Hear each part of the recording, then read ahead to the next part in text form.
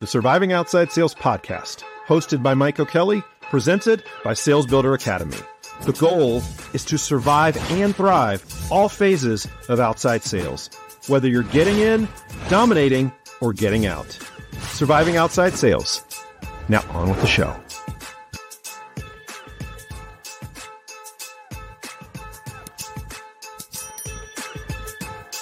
This podcast is brought to you by Sales Builder Academy. Sales Builder Academy is your online sales training resource for all things outside sales. From training, recommended products, and sales coaching, Sales Builder Academy is your one-stop shop for everything in all phases of your sales career. Learn how to build and scale a sales business. Learn how to build a network that sells for you. Learn how to start your sales podcast. And if you're ready to make that move, learn how you can build your sales escape plan to build the life that you've always dreamed of. If this sounds like you and you're interested, click in the show notes in this podcast or text the letters SOS to the phone number 980-689-6989. Again, that's the letters SOS to the phone number 980-689-6989. Now back to the show. Welcome to the Surviving Outside Sales podcast. I'm your host, Mike O'Kelly. Today's topic is growth in the sales world. Now, it's important to understand that obviously to have a successful career in sales, you have to grow. But I wonder how many of you, and be honest with yourself, that are listening right now, do you realize that you need to help your clients grow as well? If their growth is increased, or I guess if they achieve the growth that they are looking for, your business is going to grow as well. And I would surmise to say that your level of growth within your business will mirror the growth of your clients. Because if your clients are not growing, your buyers are not growing from your product or service, you're not going to grow as well. The reason why is that they're not going to buy from you again. They're not going to refer you to other people.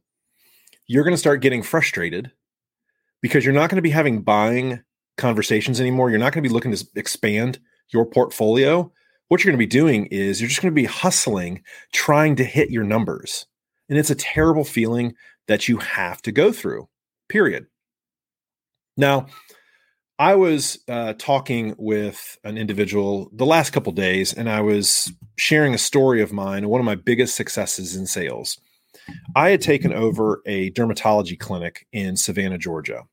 And this clinic was formerly a very massive account with my company.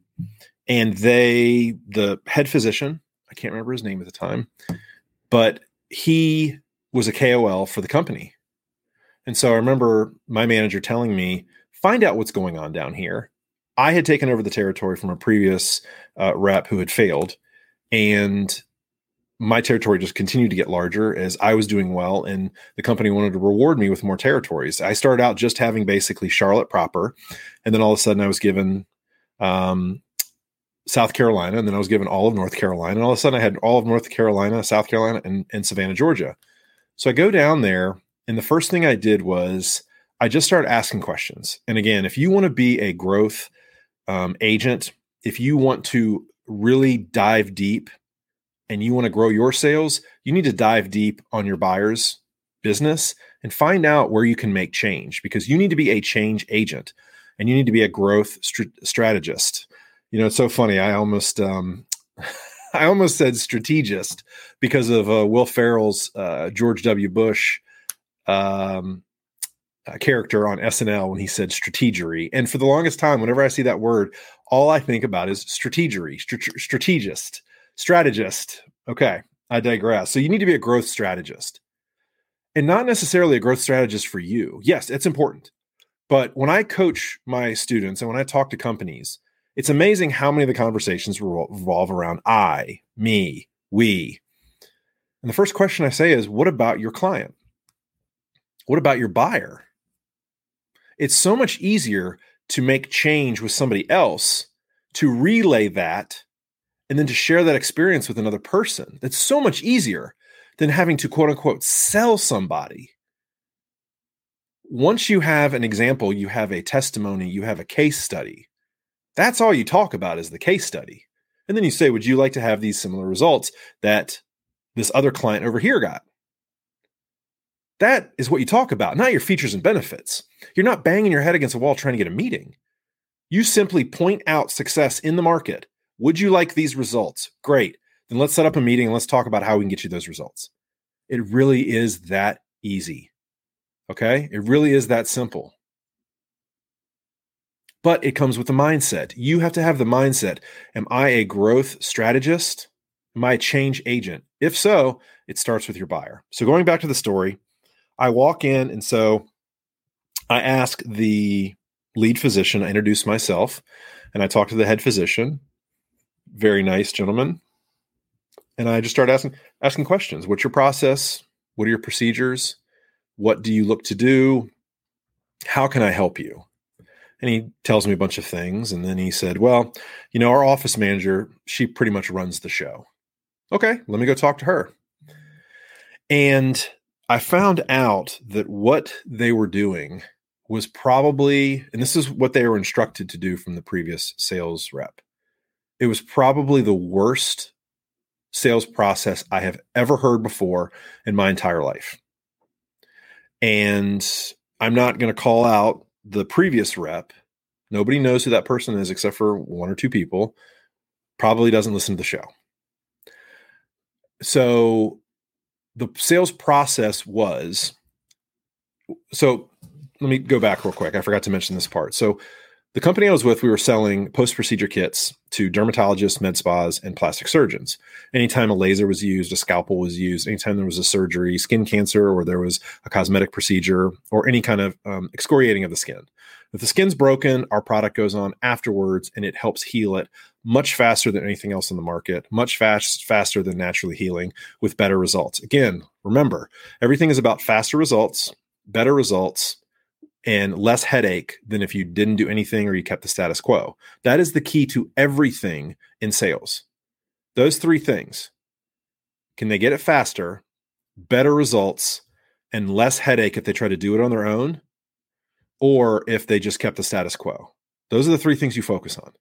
And so I said, run me through, if I'm a patient, run me through what the process is. Now, mind you, what we would do is we would sell these products to these offices. These clinics would direct buy from me, the sales rep.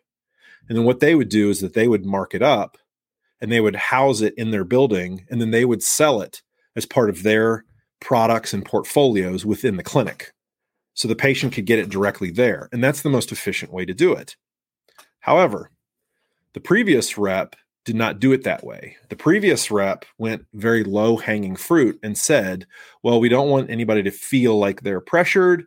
So why don't we do this? Why don't we give them a little bit of a sampling, let them take it home with them. And then if they decide to buy, they can always come back up here and get it. Now, hopefully when you heard me describe that, you knew exactly what was wrong with that. Okay. You're letting somebody leave the building. You're giving them a sample of a product. Okay. Now, in the pharmaceutical world, the reason why samples were created is because you wanted to make sure that the product was going to be efficacious and there was no side effects. Those are really the two things. Is it going to work? And is it going to have any side effects? Now, at some point, so if you're a pharmaceutical rep and you're listening, at some point, they don't need to be taking samples home.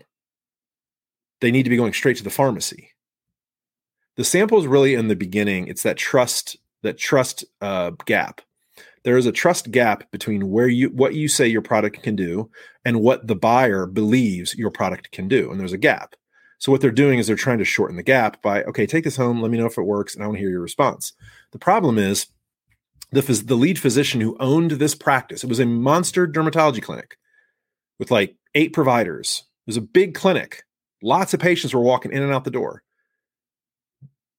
They were all bought in. They knew the product worked. They had the results. So you don't need to prove that anymore. So the only reason why you're trying to give a quote unquote sample is because you want the patient to feel something better. I don't know. Point being, if you have a brick and mortar business, and this is critical to think about, just because you're an outside sales professional, you are calling on brick and mortar businesses, i.e., insurance companies, doctors. I mean, I'm going to talk in the terms of the medical sphere because that's what I spent the most time in. Every single one of those doctors' offices is a brick and mortar business. And they are, for the most part, retail. Yes, they have medical services, but do people pay for those medical services? Yes, then they're retail. Now, they're not quote unquote classified retail, but I want you to start thinking of them as a retail business. And this is important, okay? You need to think of them as a retail business because that is going to drastically alter how you approach the way things move in the business and move out the business, okay? So for instance, one of the rules of thumb, and I learned this at Enterprise, was in the retail world, if somebody leaves your place of business, the chances of them coming back and purchasing something go down by like 70%. Okay? This is not an online business where people say, I'll just come back to it when I have time after the kids go down, or I'll buy it on the weekend. No. That's not what happens with a retail business, because what you're asking the patient to do in this case was take a sample home, use the product, and if the product worked well, then come back. The problem was you don't have any clarity and you don't have any consistency. If the person who's making the decision, in this case it was the doctor, says this is your best course of action, if the patient believes the doctor, has a long-standing reputation with the doctor, doesn't believe the doctor is trying to get over on them, the purchase needs to happen right then and there, or you're going to lose 70% of your audience. Now, here's what happens. There's a psychology behind it. When your prospect, when a customer of your prospect, or when you are a customer and you leave a retail store, if you did not make a decision, there is going to be influence. You're going to start to have doubt to creep in. And if you have to repeat a similar action, that is a hurdle that most people cannot get over psychologically. And in this case, that hurdle is going back to the same building you just came from. You don't know how far some of those people go to visit that business. There's no coming back. That person could have driven an hour. In fact, that's one of the questions that I asked. How far of a radius do your patients come from? She goes, oh, shoot. I mean, we have some people that come here all the way from Greenville, South Carolina. And I was like, oh my gosh. I mean, it's like a 3-hour drive. And the reason why is because they might have lived in an area. People are very territorial to their businesses, okay? When they love a business and they love a brand, they will move mountains in order to stay associated with that brand. Medicine is no different. I know when I used to call on rheumatologists, there's not as many rheumatologists out there as there are general practitioners. There are people that are driving 2 hours sometimes in the Carolinas to go see a rheumatologist. Now what you're doing is you're asking them to drive 2 hours one way and then another hour back, 2 hours back, 4 hours to pick up a $27 tube of post-procedure product or a $60 kit. No. People aren't going to do that. You need to understand the buyer's mix of the people you're trying to sell to and see if it makes sense. Most of the time, it does not. So what did I do? I immediately, because I started asking some questions, I need to figure out, or I said, let's build a better process, okay? Because this is what I fear. I fear that the doctor is recommending a product. The patient is getting a quote unquote sample because that's what they're instructed to do by the previous rep. The patient is leaving. They're either using the sample, which is not a lot. It's maybe a day. And you're supposed to use this product for 30 days. Okay. It's maybe a day or two of the sample and they're not using it. And what's happening is they're either going to search for something over the counter, which the doctor does not want, which also proves that it actually hurts healing. It does not accelerate it. It hurts the healing, which means the patient's going to have worse results, which reflects back on the clinic. When I mentioned that, the office manager was like, oh my gosh, you're totally right. We don't want these patients to have bad healing. We don't want them to get bacteria. We don't want this infection, this wound to get infected. We need them to start buying immediately. I said, absolutely. Of course, I said, great decision, because it is a great decision. This process works so much better. This clinic was struggling to sell anything for 7 months. Again, this guy was one of the biggest accounts, struggled to sell anything for 7 months. Immediately, it was the biggest month they ever had. All of a sudden in my territory, this business went from the previous numbers, even if I took the last 12 months, again, there was no sales in 7 months. The previous 12 months, this was a top 75 account. And after about 4 months, they were my number 3. All from a change in the process. So when you hear me talk about process and systems all the time, I practice what I preach. I know it works. There's processes everywhere. You might have a perfect sales process, but does your buyer who needs to replenish their product, if you sell something that's replenishable, you need to understand 100% fully the process, the sales process, the pull through that your business has with your product. And if something is not right, you need to have a discussion immediately. That is how you grow. That is how you turn around stagnating businesses, stagnating sales. A lot of times it's not reinventing the wheel. I hate when I see people say, well, we just got to go in a completely different direction. And, what is that? Make sales calls on your head? A lot of it's just a breakdown, either in communication, a misconception. There's something happening, a breakdown in process. The process is not right. The process is wrong. I mean, I would go on with that company. I would go on to take over about 15 different accounts that were piddling or not really moving product. And I exploded these businesses. And the only thing I did was I let the businesses get out of their own way. I streamlined their process so that they could get it to their customer faster. They could have clearer messaging around the product and the importance of it.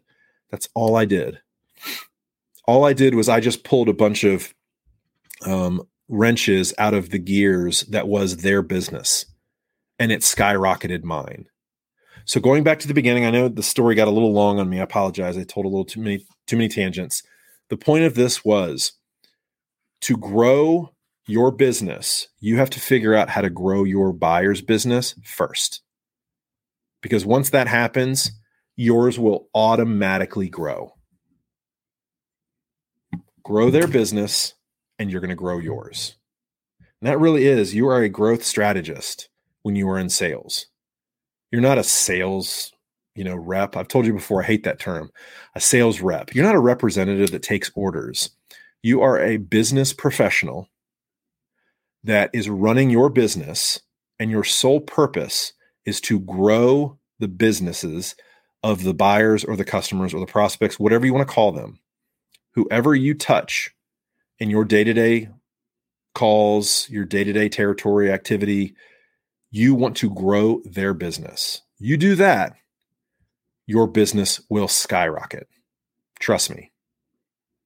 Thank you so much. Really do appreciate it. I hope everybody has a great rest of their day. If you want to have more information about Sales Builder Blueprint, I've got something cool that's coming out Friday. So be on the lookout for this. I'm actually going to send out the first part of the Sales Builder Blueprint free and let you take a look at it and see if it's something that you are interested in and if it fits what you're looking to do. You can just send me an email, Mike at Surviving Outside Sales, or you can send me a DM on LinkedIn and let me know you're interested. But there's an intro. There are six parts to the Sales Builder Blueprint, and then there's some bonuses on the end. And I'll give you the intro part. If you want to get the intro and kind of get a taste of what the program is all about and see if it's a fit, reach out to me, Mike at Surviving Outside Sales. Shoot me an email, or you can shoot me a DM on LinkedIn and let me know you want that, and I'll shoot it over to you. So that'll be on Friday, not today, but Friday. So thank you so much. Really do appreciate it. And we'll see you tomorrow on Surviving Outside Sales. Bye-bye.